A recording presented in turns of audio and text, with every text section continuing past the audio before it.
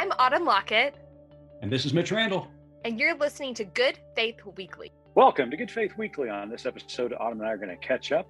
We're going to talk about what's going on with the war in Ukraine as Russia continues to press upon that great country.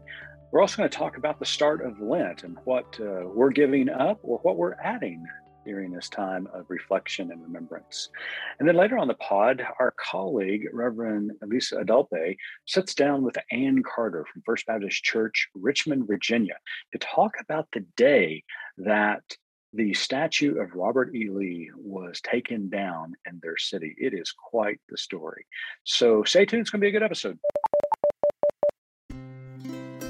Rainforest, volcanoes, coastlines with crystal blue water, fresh fruit and seafood. Join Good Faith Media for an immersive experience on Hawaii's Big Island. Discover brilliant night skies with our friend, astrophysicist Paul Wallace. Explore and have fun with your small group of adventurers. Join us May 21st through the 28th. Learn more at faithexperiences.org. Autumn, guess where I am? Well, the audio quality is a little weird. Are you inside of a tin can? I am inside of a tin can in the city that is so nice they named it twice. The Big Apple, New York City. Jealous. New York. Are you there just to see the Rockettes and stuff, or what's happening? No, Good Faith Media was honored to be invited to attend a interfaith prayer service this week at the United Nations, and leaders from faith traditions from all across the world are gathering virtually and in person here at the United Nations to pray together, to pray for peace, to pray for a resolution in the situation in Ukraine. So we're here to cover the event. We're going to attend the service, which is going to be held at noon Eastern on Thursday of this week.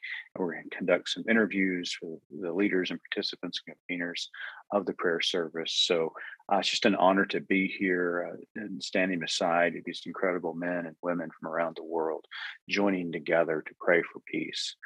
So that's why I'm in New York City.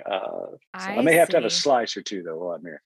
I was going to send you the last time Josh and I were there, and then Josh was there more recently than me, and he went and checked in. There's this deli on the Upper West Side that we are sort of obsessed with. So I'm going to send you to get some pastrami queen at some point. That's amazing. Well, I'm on the east side, right off the East River. In fact, I'm looking out my window right now, staring at the United Nations. So I'm just right here. Oh, that's so cool. Yeah, I'm glad that you're there covering it. I think it's important, and still, very hopeful this is going to be a short-lived situation. Yeah, since last week, a lot has happened in Ukraine. I believe wholeheartedly that President Vladimir Putin thought that his troops were going Did you air quote president? Should we air quote it? I'm going to air quote it for our listeners. Okay. We will consider it officially air quoted. Okay. That Putin thought that his forces were just going to roll through Ukraine, capture Kiev, and this was going to be done within 48 hours. Obviously, that has not happened. It's been an incredible uprising by not only those brave men and women of the Ukrainian armed forces, but also citizens are standing in the way, standing in front of tanks, walking up to Russian soldiers, telling them to get out of their country. Mm-hmm. It is really a remarkable response by Ukrainians to this invasion. It's heartbreaking. It's frustrating. Makes us angry because of what Putin is doing. But the resolve of the Ukrainian people is just remarkable.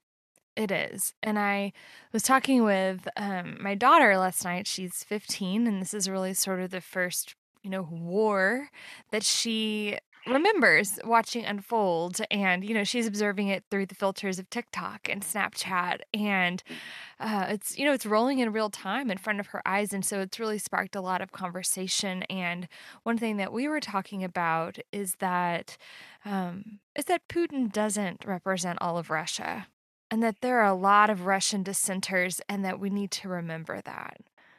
Yeah, protesters in Moscow and St. Petersburg have been very vocal in their denouncing of this invasion. I think it's Hmm. even hard for mainstream Russians because they see Ukraine as siblings. A lot of Ukrainians speak Russian. Certainly, a lot of Russian culture and influences there, but it's also a Ukrainian culture. And so you can hear the Ukrainians speak on television. They say they just don't understand why this is happening because they consider Russia a brother in the Hmm. region. And Hmm. it's really, for all of the rhetoric that Putin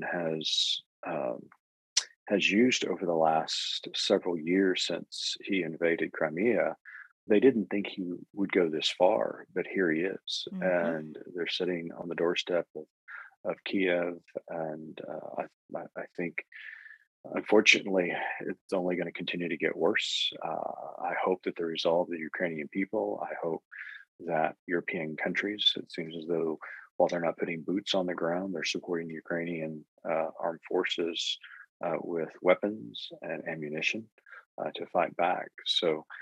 It's going to be interesting to see what happens, but we're praying for peace here in New York City at the United Nations.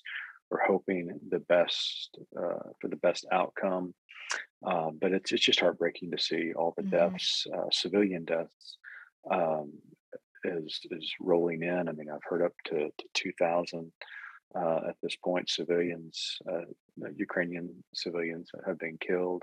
Schools, apartments have been bombed by the Russians. It's just I don't know what Putin's thinking at this point. Yeah. So so we're holding fort. We are holding our hearts and our minds and souls up to our Creator, and hopefully peace will prevail. What do you think about President Zelensky from the Ukraine? He has been remarkable through all this. I'm gonna have to fan myself a little bit when you start talking about Zelensky, Mitch. I'll just tell you. Well, and he's just a leader, and you want to talk about what an actual patriot is. Right. You're looking at it right there. Someone who's not just a talking head, but like is actually out, doing the right thing for his country and literally in the trenches with his people. Mhm. Yeah, it's remarkable. His response to the United States offer to give him an escort out of the country, I thought spoke Hmm. volumes to who he was. He says, I Hmm. don't need a ride, I need ammunition. Yeah. He is on the streets. He's meeting with uh, his his cabinet. He's meeting with soldiers who are on the front lines. I mean, it's just really, really remarkable. And Hmm. I saw him speaking at the UN here just yesterday to the delegates, and after his speech, in fact, at the conclusion of his speech, if you listen to it, the translator even started to break up Hmm. because of their admiration for this man. And Hmm. all the delegates, when he was finished, stood up and to thunderous applause. Hmm. Uh, and what was stark contrast immediately following Zelensky's speech to the UN, the Russian delegate began to speak, and as he did, every other delegate in the hall stood up and walked out on him. So I mean, this really has been a global response Yeah. to an aggressor. So Yeah. again, we hope peace prevails. I hope that there's a way out for Putin, that he can see a way out. He doesn't feel like he has painted himself into a corner Yeah. because a desperate Putin is very dangerous, and so none of us want that. No. Well, Autumn, I don't see a smudge on your forehead right now, but I'm I sure I you'll be haven't been going to to Ash church Wednesday. yet. Haven't gone yet, no. Uh, well, Ash Wednesday was this week, and so that marks the beginning of Lent. Um, let's talk about Lent for just a second. You and I grew up Southern Baptist.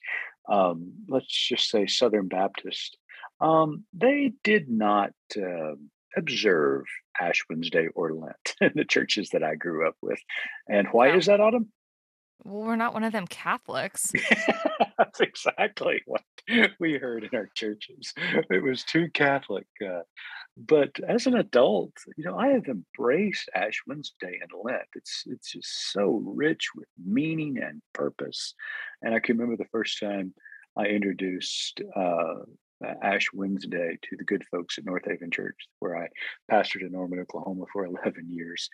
Some of those good Baptists thought I was a little wonky, a little strange for doing it, but it has become a very meaningful service for that church. Yeah. And I see a rising interest in these liturgical days and liturgical events on the Christian calendar, even within Baptists. So, what are your thoughts on Lent these days?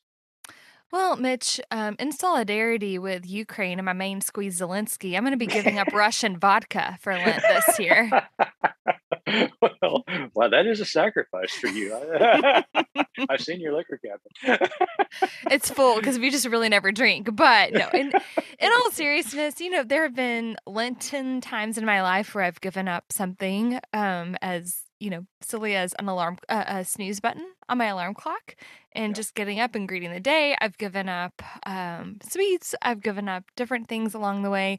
I was actually texting with our pastor yesterday about Lent. He'd posted something about, if Lent is something that is not available to you to give up this year, like that's okay. And we were talking about how, I've been pregnant for about half of my life, it seems like. And so anytime I was pregnant over Lent, I felt like sort of I'd already given enough of myself and sort of didn't give up anything at that point. But I really like the idea of adding to. I think there's just some more centering time in the evenings. I have a book of prayers that I'm going to be praying. Our son is going through some sort of tricky stuff at night, and I am just sort of committed to spending that time in prayer for him and his health.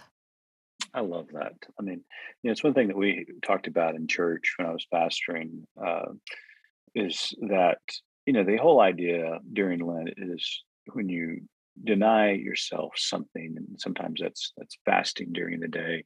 Um, this physical denial, just physical sacrifice that allows you to clean your body, which in turn also makes you mindful. It does something to the spirit Hmm. as well. But also, I love this idea of if you cannot give something up for whatever reason, to attempt to add something to your day that is meaningful and purposeful. I love exactly what you said, that you're praying for your son. I've heard other people who are volunteering or you know paying for coffee for the person behind them in line. I mean, there's a lot of good things that we can do. And by golly, Autumn, if there's one thing this world needs right now, it's kindness and Hmm. grace and generosity. So I'm looking forward to Lent. I've been thinking about Yeah. it and trying to figure out what I'm going to do. It's very personal for me, so I don't share a whole lot in public. But I'm certainly going to find something that I can add to my faith during Hmm. these 40 days, excluding Sunday towards Easter. So, hey, we didn't talk about this in the intro, but I do want to talk about it because it's out of your home state. There was a very, very egregious bill signed last week in the state of Texas Hmm. that permits parents and I guess just citizens of Texas to be on the lookout and to turn in parents of transgender children. Um, and basically tagging any kind of counseling by an adult of a transgender child that is favorable, turning that into, Acceptance at all, right? Of that yeah, gender. is child abuse. And I mean, this should be alarming.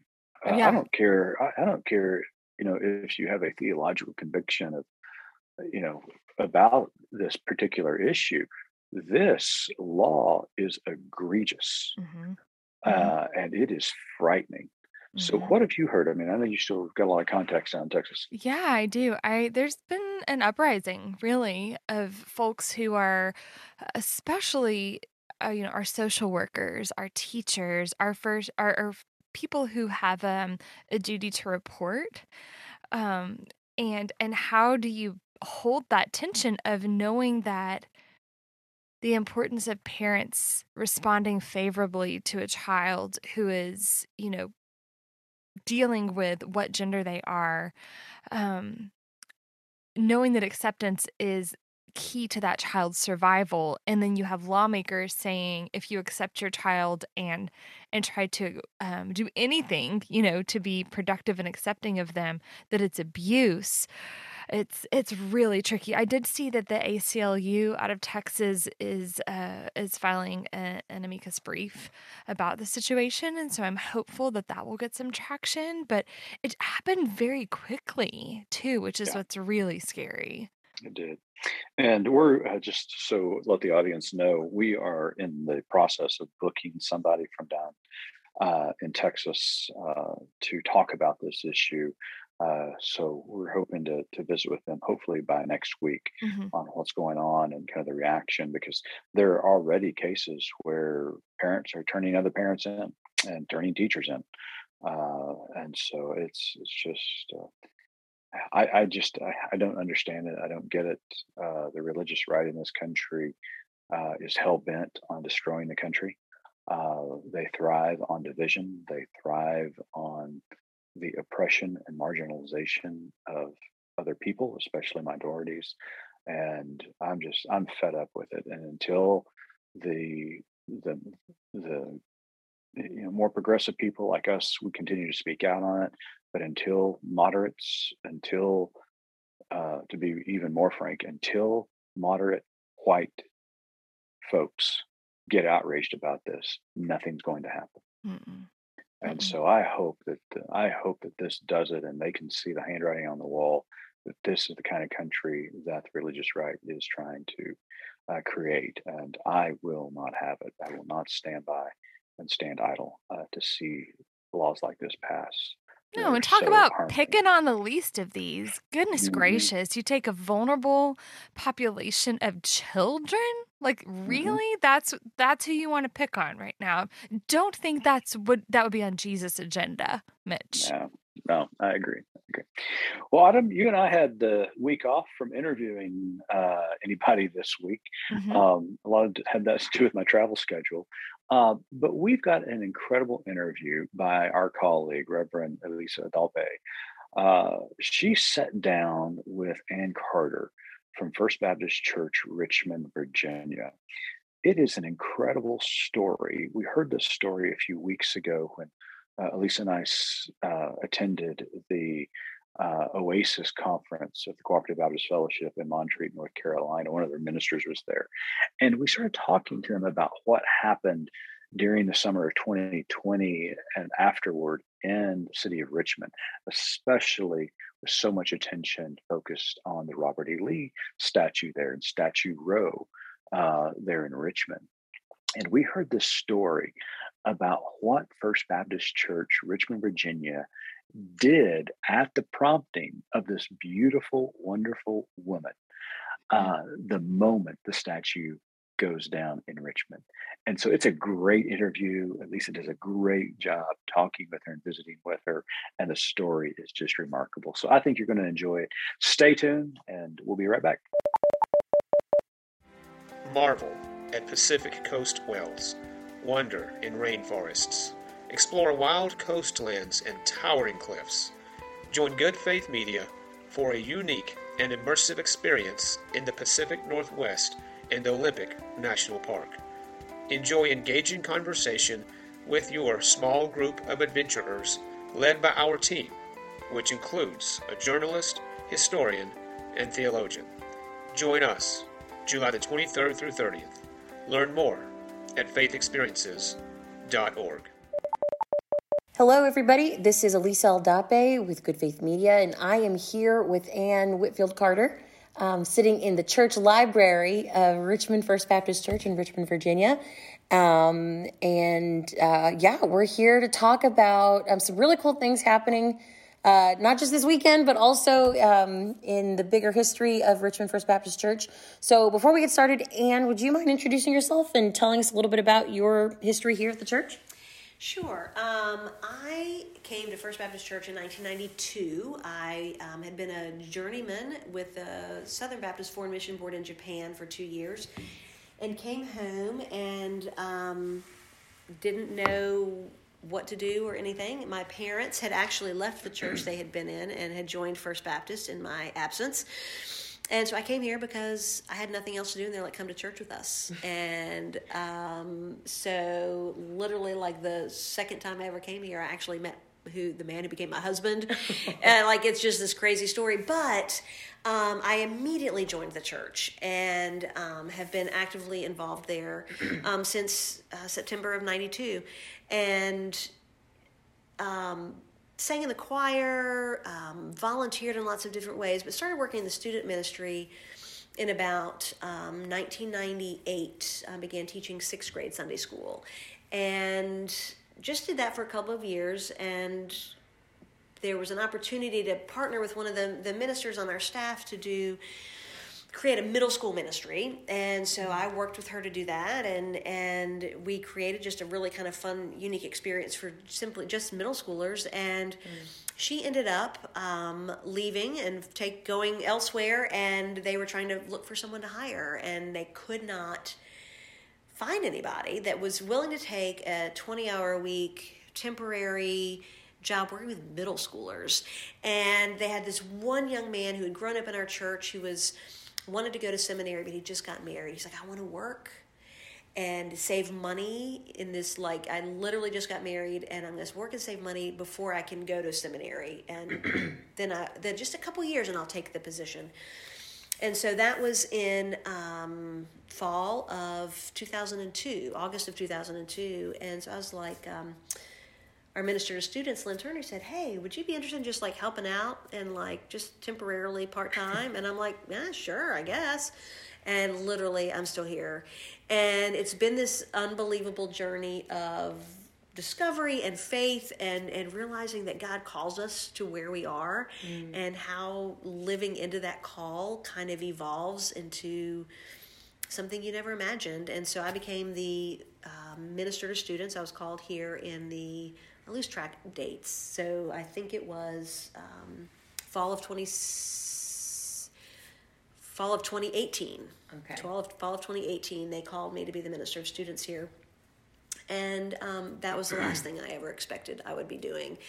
And it's been just such a joy to be a part of this congregation and to be in a place where my gifts and what I bring to the table are affirmed and lifted up, and how people have seen things in me I didn't see in myself, and have called me up and called me out to something more than I ever imagined.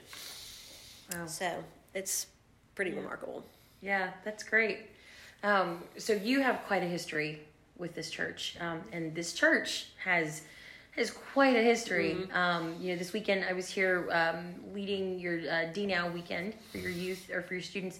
And so one of the things that they did was a scavenger hunt that was very specific to this church's history. Right. Which for, I think, some churches is like, oh, that's a short scavenger hunt. And this one took 2 hours. Yes, and I learned so much about this place. But for our listeners who weren't able, who didn't have the gift of participating in scavenger hunt, can you tell us a little bit about the history of the church, if you could, just a little bit, but whatever you think the highlights are. Okay, so many highlights. So First Baptist was formed in 1780, and so we're just a couple of years younger than our nation. And so we have quite a history. We've lived, it's just so interesting. We have lived through so much. Yeah.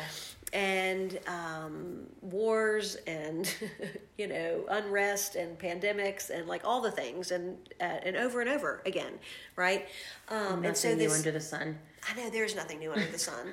And I think it's remarkable. I always say, people are like, what's the secret to First Baptist longevity. And I'm like, yeah, I don't know what the secret is, except I just think it's a really healthy system that has been able to adapt and shift and change throughout 247 year, whatever, I don't know, however many years of history.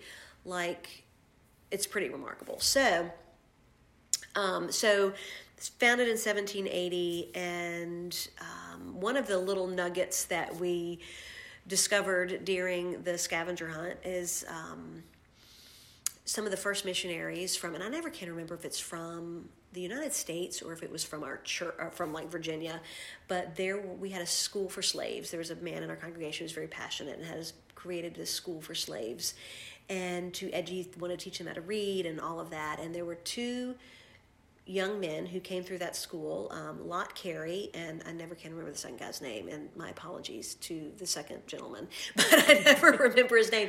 And they ended up buying their freedom and were equipped by our church to go be missionaries in Liberia, which was their ancestral homeland, was Liberia. So they were missionaries in Liberia, founded a Baptist church there that still exists, and is kind of central to a lot of different things in Liberian history.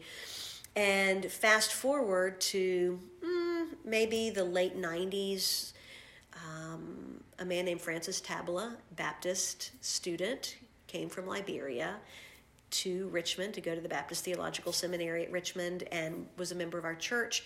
He worked on staff here, did lots of different things, got his degree, and ended up going to Minneapolis, Minnesota to be a pastor. I think it's St. Paul, Minnesota, to be a pastor to this very large Liberian community there.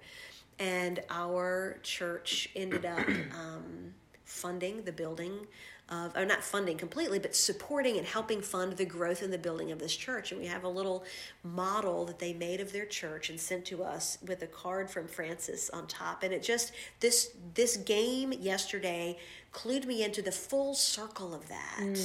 The missionaries who were, or slaves who were brought here, their descendants were educated here, sent back to Liberia as missionaries, started a Baptist church that then 200 years later sends someone else back to come to be trained to be a minister, who then is now ministering to Liberians in Minnesota. Like, it's really beautiful. I never connected that, and it just was really remarkable. But we survived the Civil War, and one of the interesting things is that, and I've always really appreciated the story. We have a bell in our courtyard that rings to call us to worship every Sunday. It's rung at funerals as we are leaving the service and the body is being placed in the hearse to go to the graveyard, or it's played at weddings. It rang, chiming the hour when David and I got married. During the pandemic, we would ring it at 7 o'clock at night when we were honoring the work of healthcare workers, and so this bell has been ringing for, I'm not sure, I don't remember if it says on the plaque like when the bell was made, but during the Civil War, that's how old the bell is. We had it before the Civil War. During the Civil War, our church sold it to the Confederacy to be used to be melted into cannonballs. And there was a woman in our church who was like, I do not want the bell that was used to call us to worship to be used as a means of war, to kill people for destruction. And she convinced her husband to buy the bell back. And he was wealthy. I don't know what he did, but he had gold. He gave gold to the Confederacy, bought the bell back, and that bell, it's a big bell, sat in their living room until the Civil War ended. I'm sure that was just like kind of a pain. Big bell sitting in the middle of your house. And so then once the war was over, they hung it back in the bell tower. And we actually were at a different location at that time, downtown at 12th and Broad. And it rang there until they moved here, I think in 1920. They moved to this location at the corner of Monument Avenue and the Boulevard. Wow. So just kind of a remarkable history. And that bell rings at least once a week, if not more, here. Yeah. So, wow. Yeah. Wow. Yeah. So, quite a history. I mean, but even before they were here on Monument Avenue, and And so, the unique thing about, one of the unique things about Richmond First Baptist is that y'all are located on Monument Avenue, which I learned a few years ago when I thought I was running a 10K for like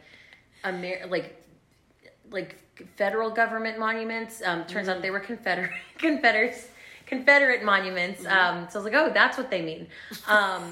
So that's what I learned while I was running this thing. This 10K was just running up and down these statues of Confederate generals, Confederals. I like to call them for short. No one has time. And yeah, so y'all, you know, among the 242 years at that point, 240 years of history that y'all had, that this church has borne witness to, 2020. I mean, talk about a year to ring those bells. Like you said, you rang those bells for funerals and at 7:00 to honor frontline workers who were risking their lives daily.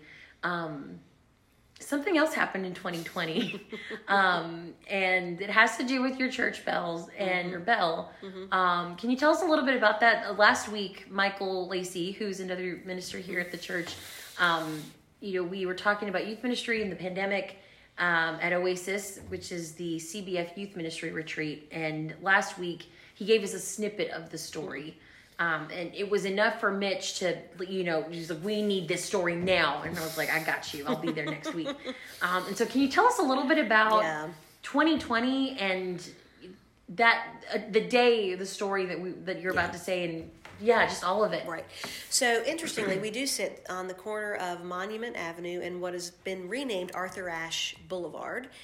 And there are monuments to Confederate generals and to the Confederacy up and down Monument. It's a beautiful street, and it is something that, and it's interesting, when this location was chosen, there were, every denomination was on our street. We had Lutherans, Episcopalians, Presbyterians, and they're like, we need a Baptist church on Monument Avenue.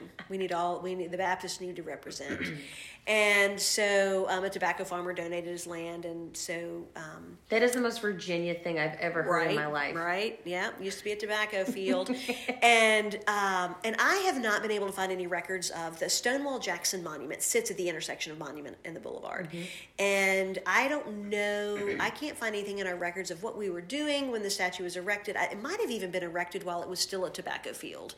Like, I've seen pictures of like tobacco and a statue. So I'm not really sure about all of that, but this, literally, when you walk out of the front doors of our sanctuary, you are overlooking the statue of Stonewall Jackson. So there had been talk over the years about these statues coming down, and we never knew when it was going to happen or how it was going to happen. And one day, I'm actually driving to church. I've been meeting with a student, and I was get a text. Oh my gosh, the statue's coming down. Stonewall Jackson's coming down. And I was on my way here, and so I remember just driving down the boulevard, and you can see him sitting up high above the boulevard as you come all the way down from 95 to the church. And there it was, crowds gathered. And we, it was packed. It was packed, and it took hours for them to take this statue down. And so we're outside, all in our masks, and it's July the 2nd or July the 3rd. It's hot, and we're out there. We're handing out water. Our staff is out there. They've just gone and like emptied out the refrigerator. They're handing out water to people, and just a real lovely sense of community and camaraderie. We're just sitting there, just like watching people, what seemed like with a nail file, trying to separate the statue from the pedestal, and so I'm just kind of walking around. I'm seeing people that I hadn't seen before in a long time, because it was in July of 2020. We hadn't been together since the beginning of March. And so church members had come down to see what was happening. There were neighbors here.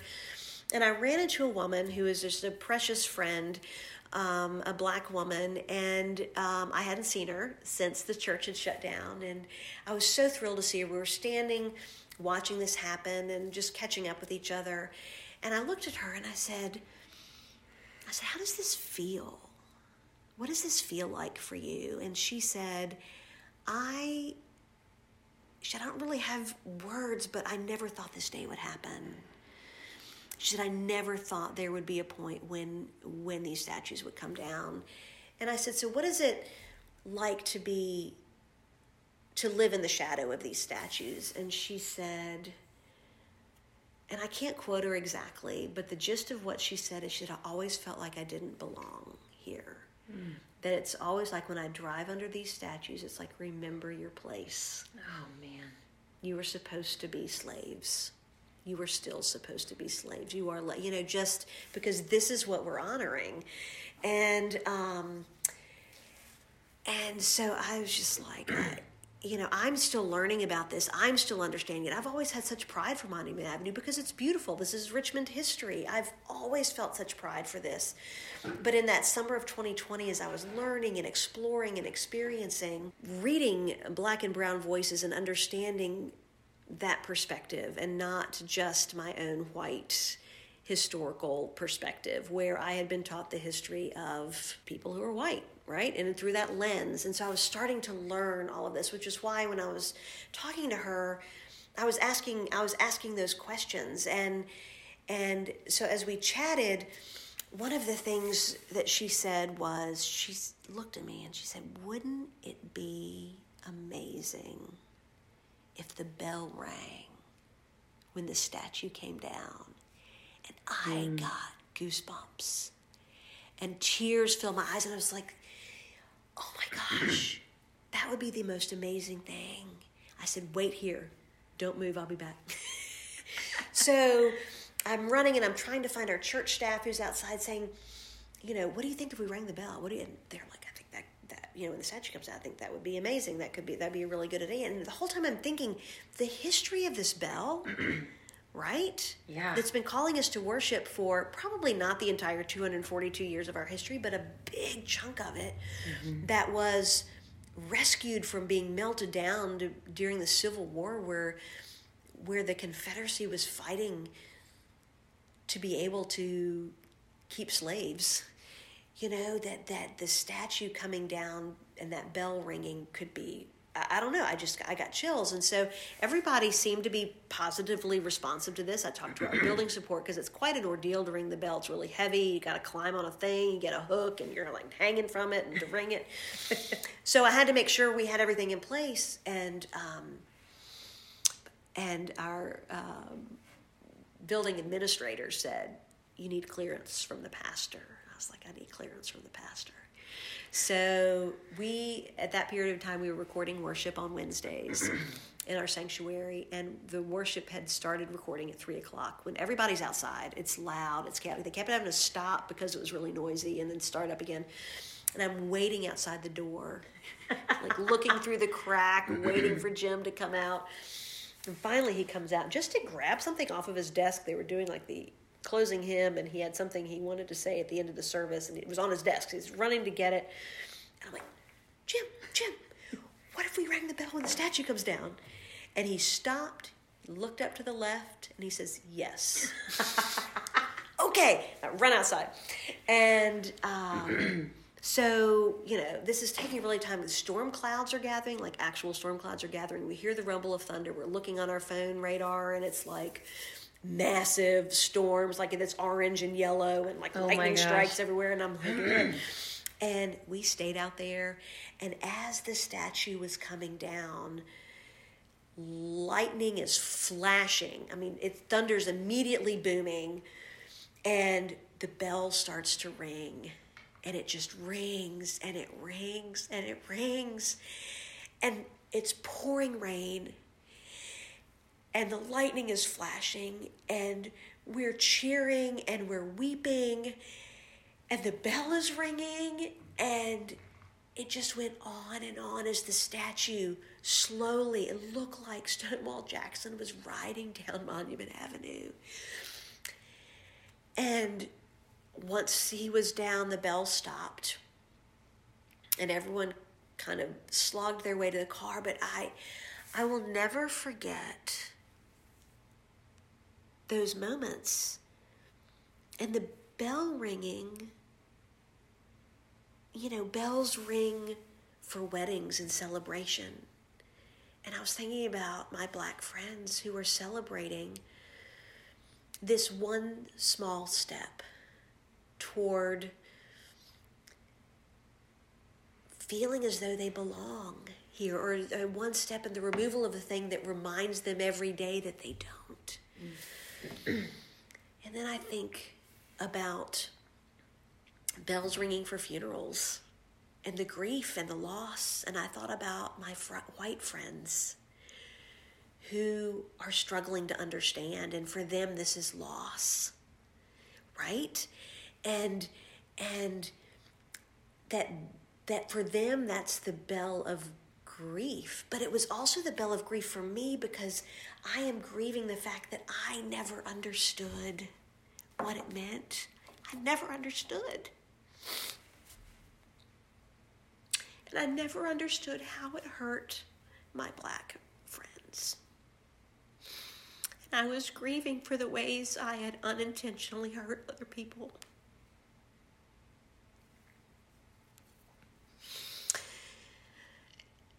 And that day changed my life in a lot of ways. You know, you look back, you were talking today with the kids about the stones. Mm-hmm. I always call them Ebenezer stones because, you know, and where you mark a place where you encountered God and were changed. That was that. One of those for me that day. Because I learned something about myself that I needed to change and to adapt and to learn and to grow from. I learned something about people of color, my friends, my Black friends, and literally until that day, I didn't understand. I tried, but I couldn't. And until that conversation with one person who said, every time I drive by, this is what it feels like. And I don't know. I don't have any more words about it. I don't know. I don't know what else to say. It's just like, it just... And the other thing that was interesting is how misunderstood it all was. We had a lot of people angry with us. Mm. Well, that was my next question. Yeah. What was the response from outside the church? From outside the church,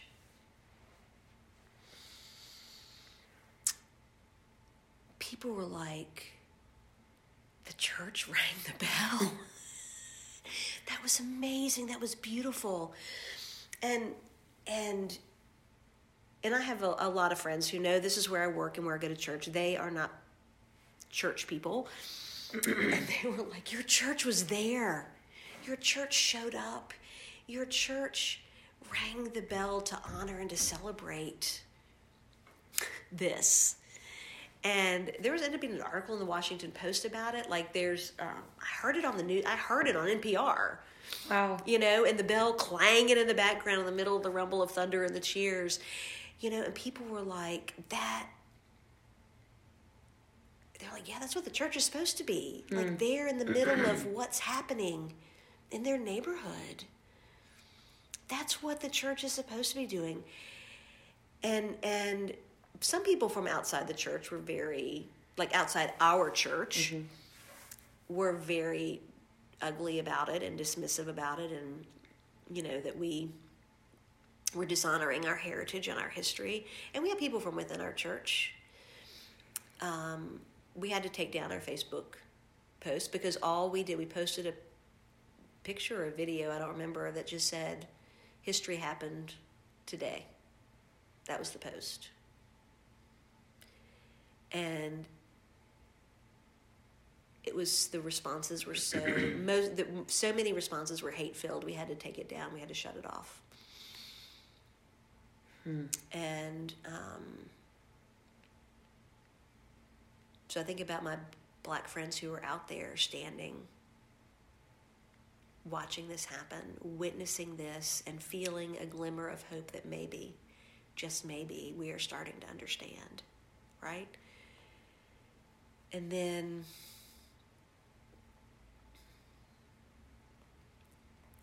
for that hatred to come through on our social media page, and how hurtful that must be. It's messy. Yeah. It's tricky. And for me, the line comes with when you mistreat other people with your words or with your actions. That's when I'm like, I draw the line. Mm-hmm. We can not agree and have civil conversation about it and agree to listen and to learn, like all of that. You know, I hold space for that because people held space for that for me while I listened and learned. But when you start name calling, when you start judging and cursing and condemning and threatening, that's when you in no way reflect the body of Christ. Yeah. Wow. Thank you. Yeah. So you're right. This is it's a mess. It's so messy. You know, I think 2020 was the year. You know, we all know language matters, right? Our words, the words that we use, the words that we intentionally have used in everyday language. You know, those matter and they hold power. And sometimes we don't know the origin and the history behind them, right? Right. And I feel like 2020 was the year, and not maybe necessarily that we all got it, but it was the year of reckoning. It's like, you want to know that everything you understand about our language, about our culture is rooted in white supremacy. And so it was messy, and it was, in a way, it was also healing because it was just like, let's just burn this all down and start from scratch. We need a new language. Right. We know better. Right. We have to do better. Right. And so I think everybody every community, every person had to start somewhere. Right. And, you know, maybe it was someone realizing that master bedroom was also rooted in white supremacy. Like, right. What? Never thought about that. Never thought about it. Yeah. Because I never had to think about it. And then suddenly, like, I mean, it was, again, a whole new language has to be constructed, right? Right. And so, for First Baptist, you know, to have this history, this over 200-year history, and in 2020, you know, not to say that the church has ever ignored it, because I don't think this church has ever ignored the history happening on their street or within their context. But what do you do with this? What does a church do with this in the days after the idols come down? I don't know. What did First Baptist do? So, and I think what made this so hard is that we weren't together during this time, right? Like physically. We were all sitting in our houses, zooming into church, watching church on Facebook. We weren't brushing shoulders in the hall. We weren't singing and sharing hymn books with each other in worship. We weren't eating dinner around tables in the dining room. And so it was really hard because we weren't together to talk about it, to navigate it, to process it, to learn from it in community. It was everybody at home. Yeah. Right? So,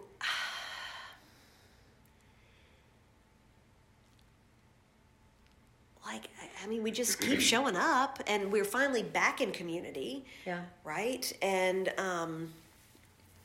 we keep trying to be the presence of Christ on our corner and meet the needs of our neighbors and hold space for all of those conversations that need to happen, and to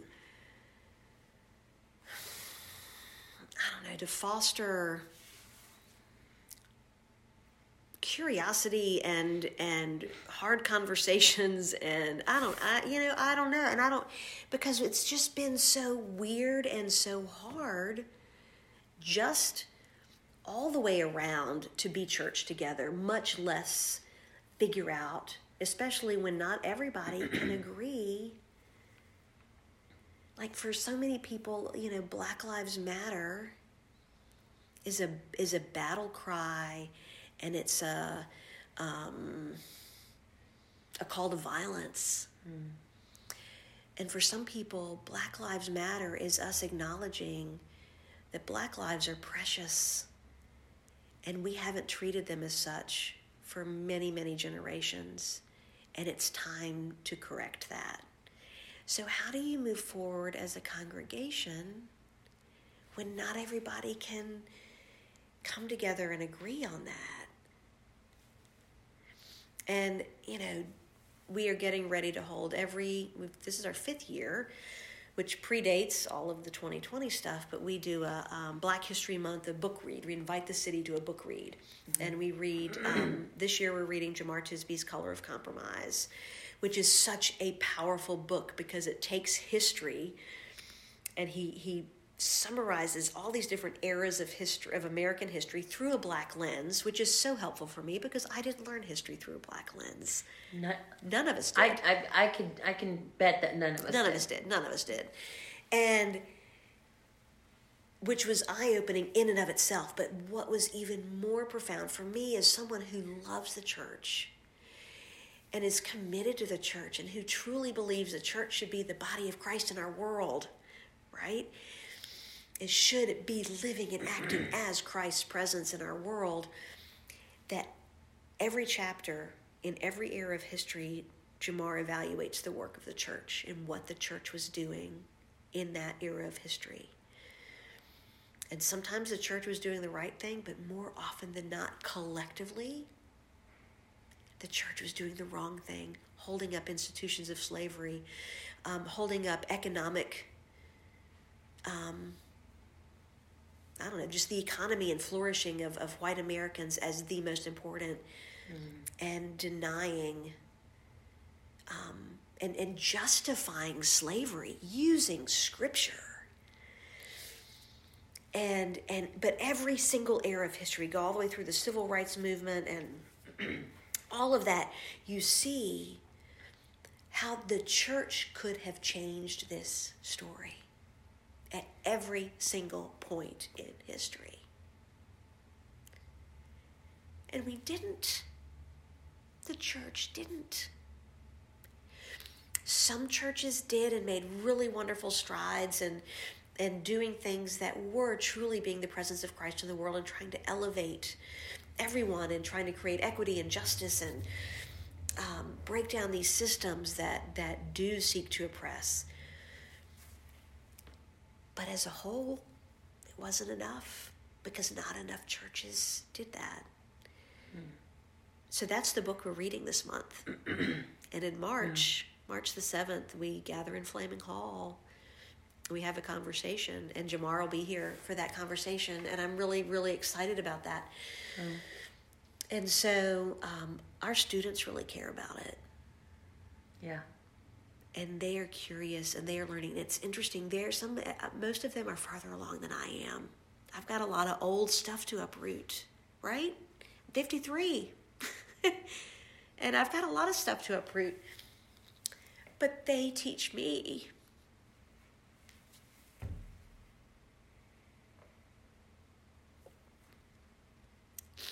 They teach me how to love and how to act, like how that we all have agency, and they're out there doing that, and they are trying to bring the church along. They want their church to do that too. And so I'm so grateful for them. And during the pandemic, we would do Zoom calls. They'd be like, can we read a book and talk about it? They'd be like, what if we read this book? And so we'd read it and we'd talk about it. This was like college students and young adults. And they were like, what can we be doing? What can we, and there are so many of us who long to be a part of reconciliation and restoration. And I want our church to be a part of that. Yeah. Yeah. So this weekend for D-Now, the theme was living the story. Yes. Good Faith Media's tagline is "There's more to tell." So what do you see as your more to tell, through the lens as a minister, as a person of faith? What is your more to tell? Well, I keep learning. I keep reading. I keep listening. I keep asking questions. I keep going out of my normal path and my normal comfort zone to be in relationship with people who aren't just like me, right? And one of the things I feel like my job is as a student minister is to show the students the world, to teach them, first to teach them about God and how God works in the world and God's character and who God is. And as I'm teaching that, to show them the world, to take them and say, and to give them a lens, give them God lenses to look at the world so that they can say, this doesn't look like God intended. So they can recognize that, or they can say, oh my goodness, look where God is at work in this area. How could we join that work? Or this is not how God intended it. What do I need to do? And I'm always trying to do that. And as I stand alongside my students and as we, like this weekend, each of them went to a different place, and our goal was to show them, look where God is at work in this community. But let's hear the stories of the people that started this work in this community and understand what they saw that compelled them to act and to get to work and to roll up their sleeves to make the world look a little bit more like heaven, to make their little corner, their little neighborhood, their section of the world, make sure the people there have what they need and equip and empower them. And so by showing them that and having them listen to those stories, by looking at those places through God's eyes and seeing where God is at work, but also seeing where there's more work to be done, that's my work. And that maybe